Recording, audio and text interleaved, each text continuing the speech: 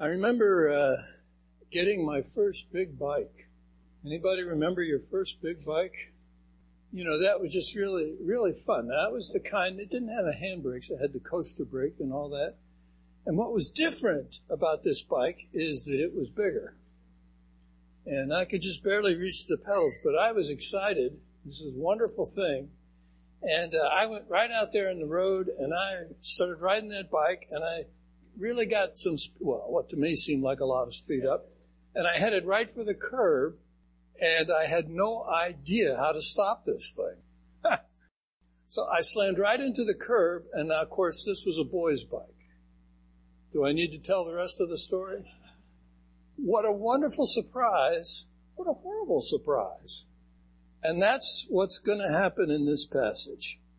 A wonderful surprise, but also a horrible surprise. I want to talk a little bit about some of the structure of it, but first, I'd like to read the passage. It's on page 550 if you have one of the church's Bibles from the back there.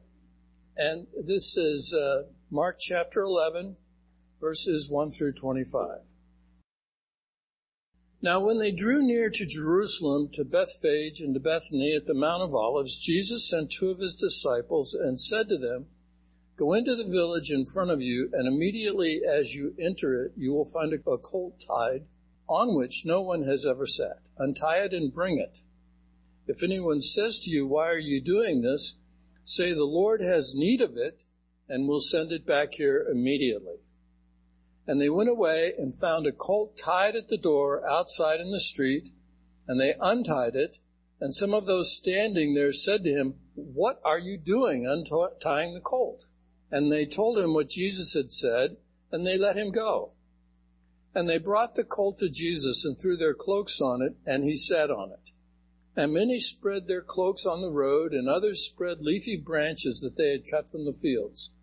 And those who went before and those who followed were shouting, 'Hosanna! Blessed is he who comes in the name of the Lord. Blessed is the coming kingdom of our father David. Hosanna in the highest.'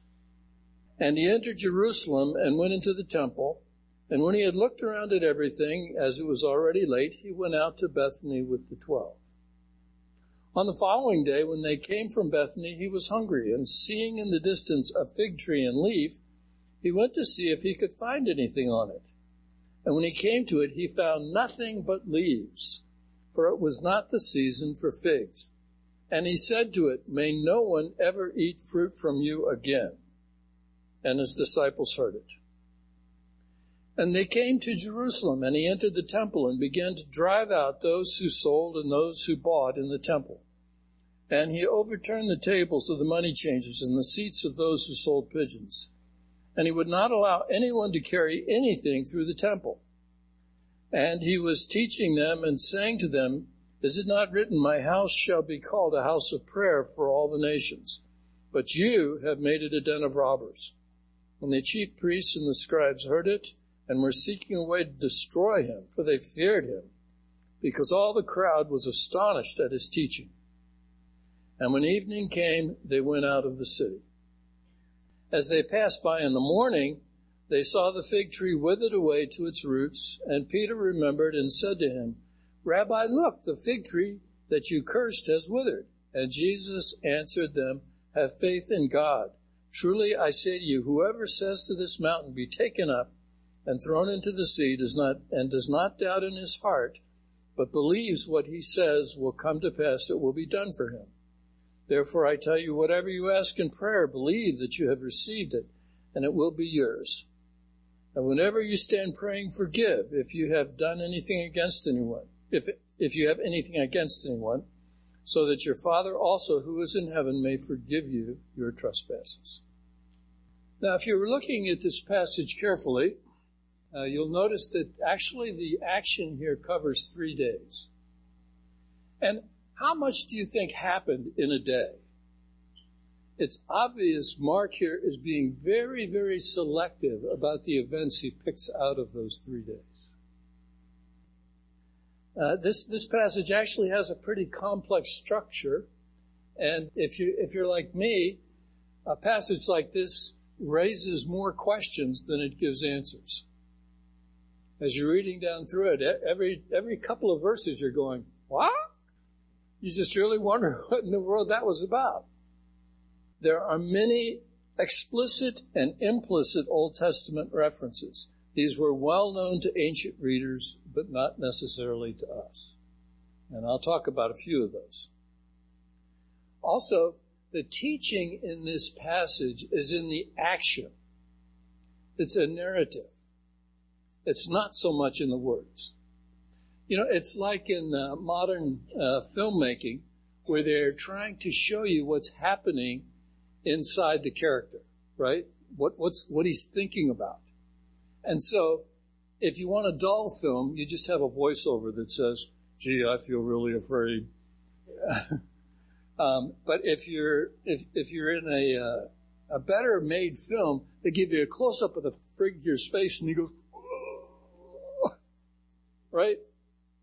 And so the meaning is in the action. It's very similar in effect to a play. Only Jesus was doing this live right there in front of everybody. It was really happening. It wasn't just a play. Now, there's one thing about the structure of this passage that you needed to notice. When he does his thing in the temple, did you notice that it was bookended by two parts of another story? Did you notice there was a part of a story that came before the business in the temple? And then there was the temple, and then he finished that story. That's the story of the fig tree. He purposefully broke it into two parts. Now, it happened on 2 days, but either that's awfully convenient or Mark is trying to make a point. I think he was trying to make a point. This is probably the most important literary device in the passage. Why does he bookend the seemingly unrelated story, this passage about the temple, with the fig tree getting cursed and the fig tree withering? If you don't understand what Mark is doing by this arrangement of his material, you will almost certainly understand him. And this is one of those passages where the parallel accounts of the triumphal entry in the other Gospels don't help us all that much. Sorry. But in any case, the main point is this. Jesus is the long-awaited Messiah, the Savior King, but Jesus is not who they expect him to be. And maybe we need to consider this morning, if Jesus is not who we expect him to be. So in with the old, out with the new, the unexpected king enters in triumph. And that's Roman numeral 1 on your outline. So here's the problem. Everybody is excited about the miracles that Jesus does. He has created this huge following. The trouble is, they don't understand really what he's come to do. They don't understand what it is that he's trying to make happen. So Jesus comes to Jerusalem, and what have the authorities decided to do about this charismatic figure that is just lighting the countryside from end to end? I mean, this guy has great crowds following him around. All he's got to do is let him know where he's going to be, and there's an instant 5,000 or 1,000 or so ready to hear. This is quite an event. What have the authorities decided to do about this Jesus? This is what they've decided to do. What did that mean? It means they ignored him. Yeah, let's just cut him. Cut him right out. We'll ignore him, and he'll go away and leave us alone. Sorry, that's probably not going to work with Jesus. Do you notice the tremendous celebration the authorities had laid on to welcome Jesus to Jerusalem? So, all right, this is the King of the universe, and they don't even do nothing. He's got to improvise his own triumphal entry. Of course, he's tricky about how he does it. And he remembers naturally Zechariah 9, verse 9, about your king will enter on a donkey and all that stuff. So he improvises this business with the colt.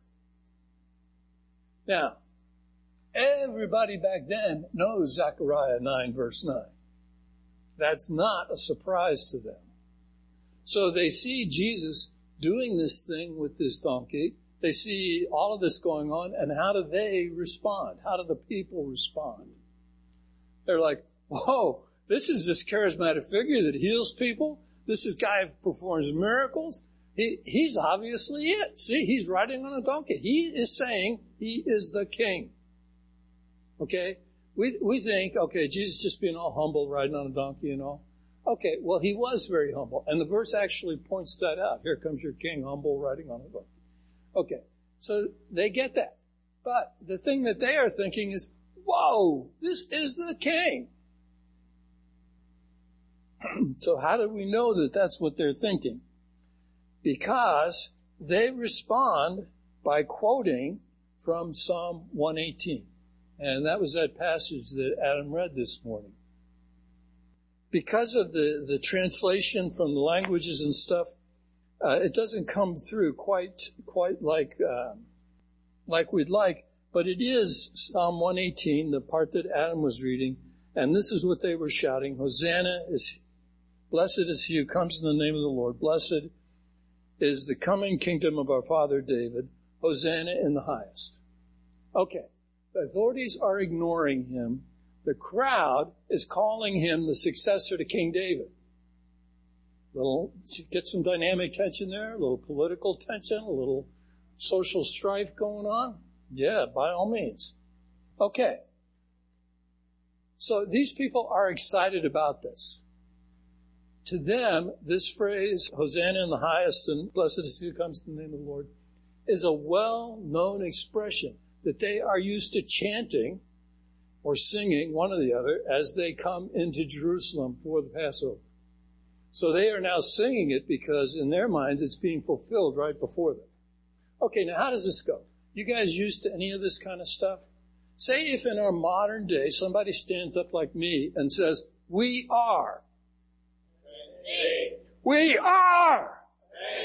All right. Now, how many of you have ever been over there and heard that done?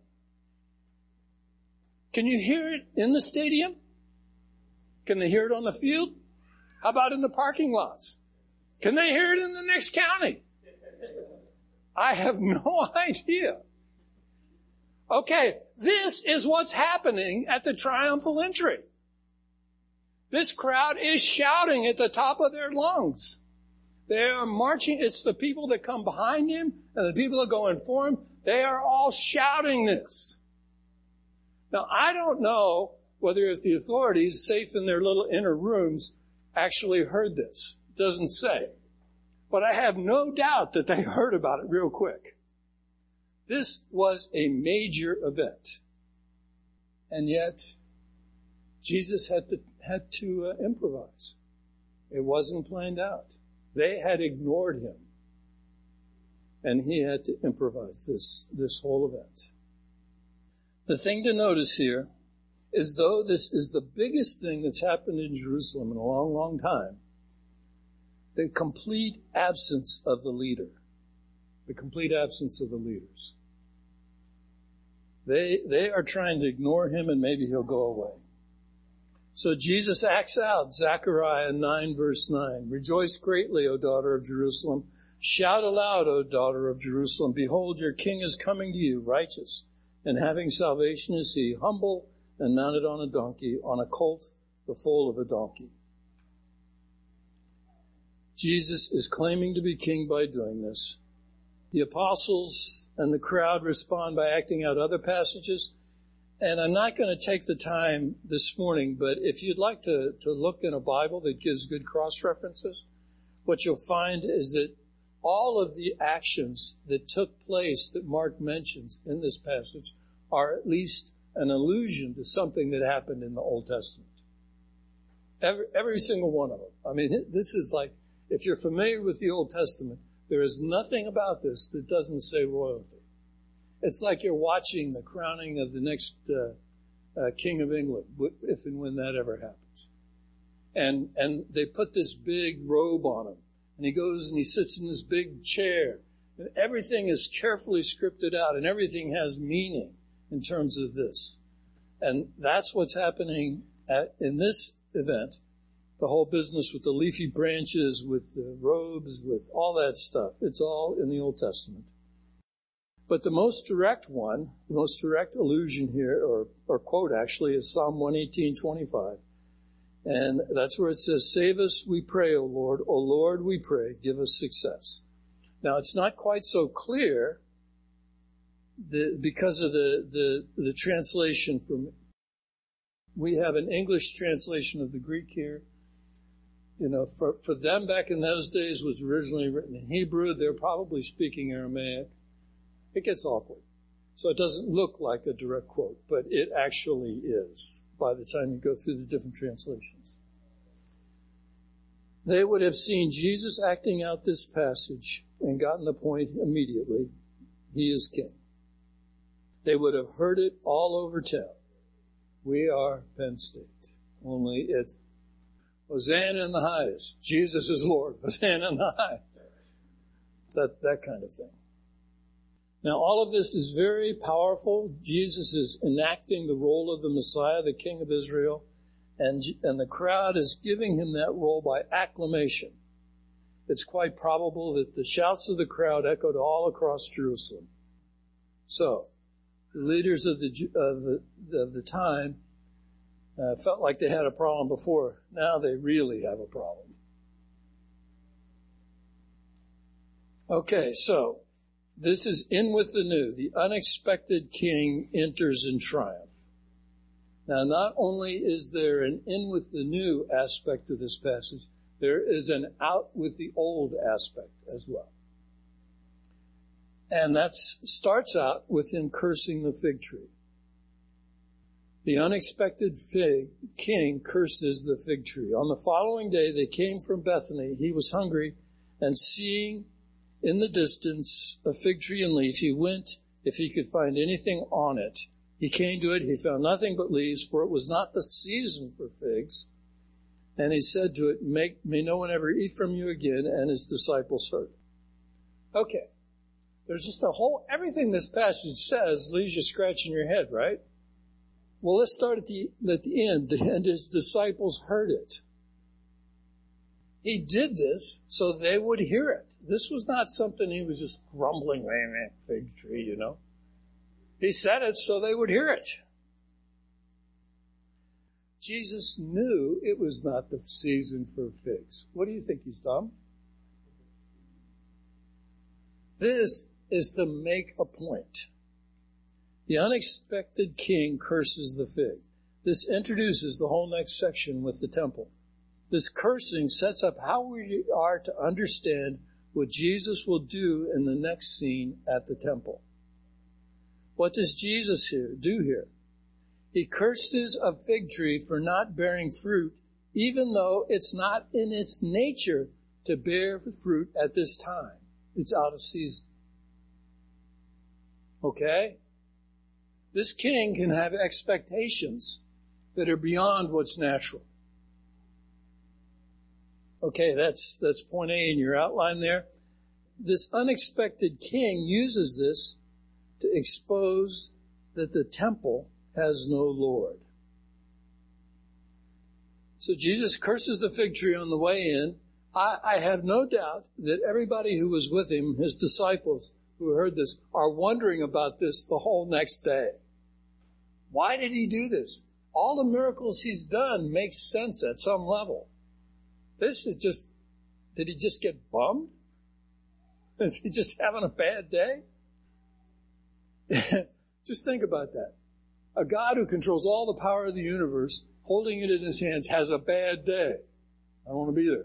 I don't want to be anywhere close. But there's nowhere to run. Okay, so they're thinking about this. The next thing is that the next day on the same day that he curses the fig tree, which is the second day in this scene here, they go in the temple. Jesus drives out. Who does he drive out? The buyers and the sellers. Okay? So, in this temple, you have to offer sacrifice, and they have to be inspected by the priest before you can offer it. Because you can't be offering second-class stuff. It's got to be first-class stuff, right? So they got a deal for you. They have pre-inspected merchandise. You just buy one, and there you go. You got it, and take care of it, right? Everybody's happy. Convenient system.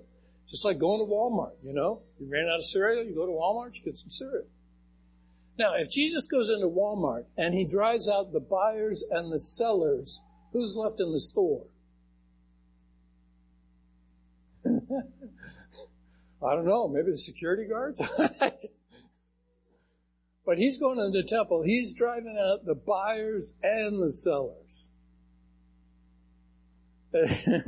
It's like he doesn't think there are any good guys around. He overturns the tables and the chairs. Okay, this is a real mess. Say we got here to have church, and just as Jeff is trying to start us singing, somebody stands up and throws all the chairs over. What's going to happen to our worship service? Well, we're just going to ignore it and keep going, right? Not likely. This disrupts everything. And then he stops anybody from carrying anything. Okay, how do you carry a sacrifice up to the altar? How do you do the thing with the incense? He's not letting anybody carry anything. This is crazy. The whole temple service is wrong. You know why it's wrong? It's because it's men trying to gain God's approval. And that's as absolutely useless as a fig tree out of season. If you want figs and it's not the season for the tree to bear figs, that tree is useless. This is the point here. He's drawing a direct connection here. Everything happening in that temple is useless. Jesus explains by quoting Isaiah 56, verse 7, and Jeremiah 7, verse 11, showing that they are just the same of their forefathers, whom the prophets had denounced. And Jesus says here, is it not written, my house shall be called a house of prayer for all nations, but you have made it a den of robbers. Okay, this is going to immediately remind them of what the prophets said and why they said it. This is the reason that ancient Israel and Judah were hauled off into captivity. He's telling them, you are not the good guys. You are the bad guys. I don't know about you. How do you think the crowd responded to that thought? Yeah. Their approach to God through this temple was no better than ancient Israel's approach, which God judged by sending them into exile. The problem is their nature is wrong, and it will take a miracle to save them. Their problem is that they are trying to get godly fruit out of a fig tree out of season. It simply won't work. So yikes, what are they going to do? There's this tremendously popular, charismatic leader coming into town, starting his own parade. Well, their answer is they got to destroy Jesus. See that? And the chief priests and scribes heard it and were seeking a way to destroy him, for they feared him because all the crowd was astonished at his teaching. That's what they're going to do. They don't like the message, so they're going to shoot the messenger. Good response, right? This is not smart at all. But remember that we are often just as stupid as they are. Anytime we choose to do the wrong thing, basically shake our fist in God's hand, we are acting just as stupidly. So Jesus gives the answer in this next section, in the closing bookend, which is where he talks about, where they finish up the part about the withered fig tree. And in verse 20 it says, and as they passed by in the morning, they saw the fig tree withered to its roots, and Peter remembered and said to him, Rabbi, look, The fig tree that you cursed has withered. Shocker. And Jesus' answer is, have faith in God. Is that an answer or not? It's not an answer about why did the fig tree get withered. He is Lord of the universe. He said, may no fruit come from you again. That fig tree was beating all speed records to wither.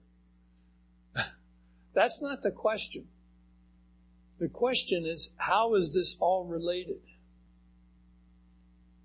The answer is not in the strength of your belief. The answer is in who your faith is in. What he's saying is entrust yourself to God. Entrust your whole being to God. This is not about, is your faith strong enough?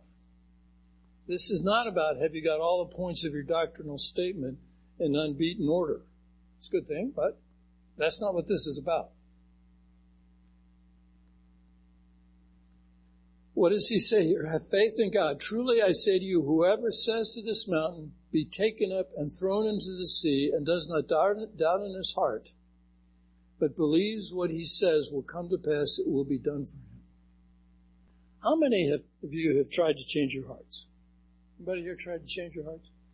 Anybody find yourself just really tempted to do the wrong thing, and you sit yourself down and you give yourself a real stern lecture, right? You are not going to do this. I'm going to take you out and thrash you if you do this again.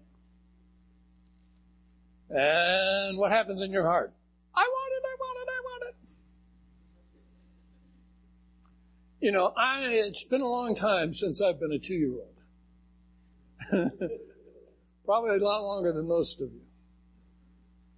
But if you strip away all my veneer and get down to what's deep down right inside of my heart, what I find in my heart is I want what I want when I want it.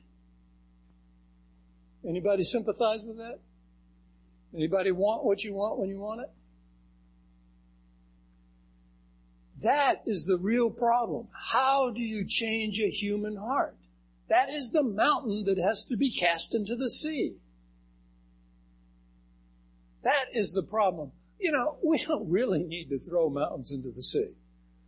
I mean, first of all, mountains are pretty, you know, and I would hate to do that.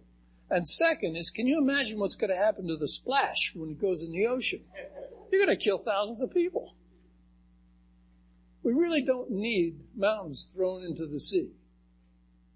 What we do need is our hearts changed from this hardened, self-reliant rebellion against God that we all keep so carefully hidden down inside to having a heart of faith in God. And what he is saying is that if you entrust yourself to God, that he will deliver you from this rebellion that's part of it. How impossible is it to throw a mountain into the sea with simply your voice? Well, that's pretty impossible. I know a guy once that said that he stopped the gypsy moth plague on Mount Nittany by casting them out. And I'm looking at Mount Nittany, and it looks like the leaves are all gone. And I'm looking at him thinking, you need glasses. That's not even casting a mountain. That's just getting rid of some caterpillars. It's pretty impossible, but God can indeed do that. He can throw the mountain into the ocean. If we call on him to save us through his son Jesus, he will surely do just that. He will give you whatever you ask for. If you ask him, he will make it yours. As the very nature is changed, it will be seen in their actions. They will be able to forgive those who have offended them as they become more and more like God. And you can follow this theme up in the New Testament. I'll give you this passage as homework. It's Ephesians chapter 4, verses 20 through 24. And that's actually where Paul talks about putting off what is old and putting on what is new. And that's exactly what Jesus is talking about here as well. But I'm going to tell you another story. You guys like stories, don't you? I heard this story from a fellow named Doug Benshiff. This was back in the late 60s, and there was this little thing going on at the time called the Vietnam War. And he had been a captain in the Marines and was just back, and I was at a small dinner with him and a few other people. And we were just asking him questions about how it had gone for him over there in Vietnam. And I had no idea that what we were really asking him. But he told us how he had his company of Marines, and they were on the top of this hill, and they were supposed to be like a listening post to look out for the bad guys. And their heavy armament was a handheld machine gun. That's kind of heavy armament. And if they needed to blow things up, they threw hand grenades. So they're Marines, they feel like they're tough guys. And they were up on top of this hill that actually overlooked the North Vietnamese border when the Tet Offensive started. This was no longer the Viet Cong. This was the North Vietnamese army. They sent an armored division. He's got 150 guys with guns, right? They've got 1,000 tanks. What did he do? What would you do? You're on the radio. Help! We got a lot. And of course, what he heard at that point is they're attacking all through the country. We do not have the transport. We cannot come and get you. We will send what we got. They sent one cargo plane. Couldn't even land. And he was telling me, he said, now, that sounds scary, doesn't it? But you have to understand that this was a specially modified cargo plane. They called it Puff the Magic Dragon. And the reason it was a cargo plane so it could carry all the ammunition it needed. The fighters couldn't carry enough. And it had 3 of these miniguns that they use, 6,000 rounds a minute. Calculate that, right? And they have 3 of them. And the way they aim the thing is the pilot sits in his seat and he puts the wingtip on whatever he doesn't like. And then he presses the button. Destroys an acre of jungle a minute. Penetrates tanks. So Puff the Magic Dragon hovered over their position all night long, throwing out flares. And I asked Doug, I said, well, what did you guys do? And he said, I set the guard and went to sleep. And he woke up in the morning and they were all gone. No sign that they had ever been there. My point is this. It wasn't Doug's faith that got them through. What got them through? It was the power of this weapon flying around in the sky that got them through. He cast himself, because he didn't have any choice, right? He cast himself on the power of this weapon, and that got him through. That's our situation. What we have been called upon to do, and Jesus himself said it, be perfect as your heavenly Father is perfect. What kind of a score is perfect? Yeah. What chance have any of us got of meeting that standard?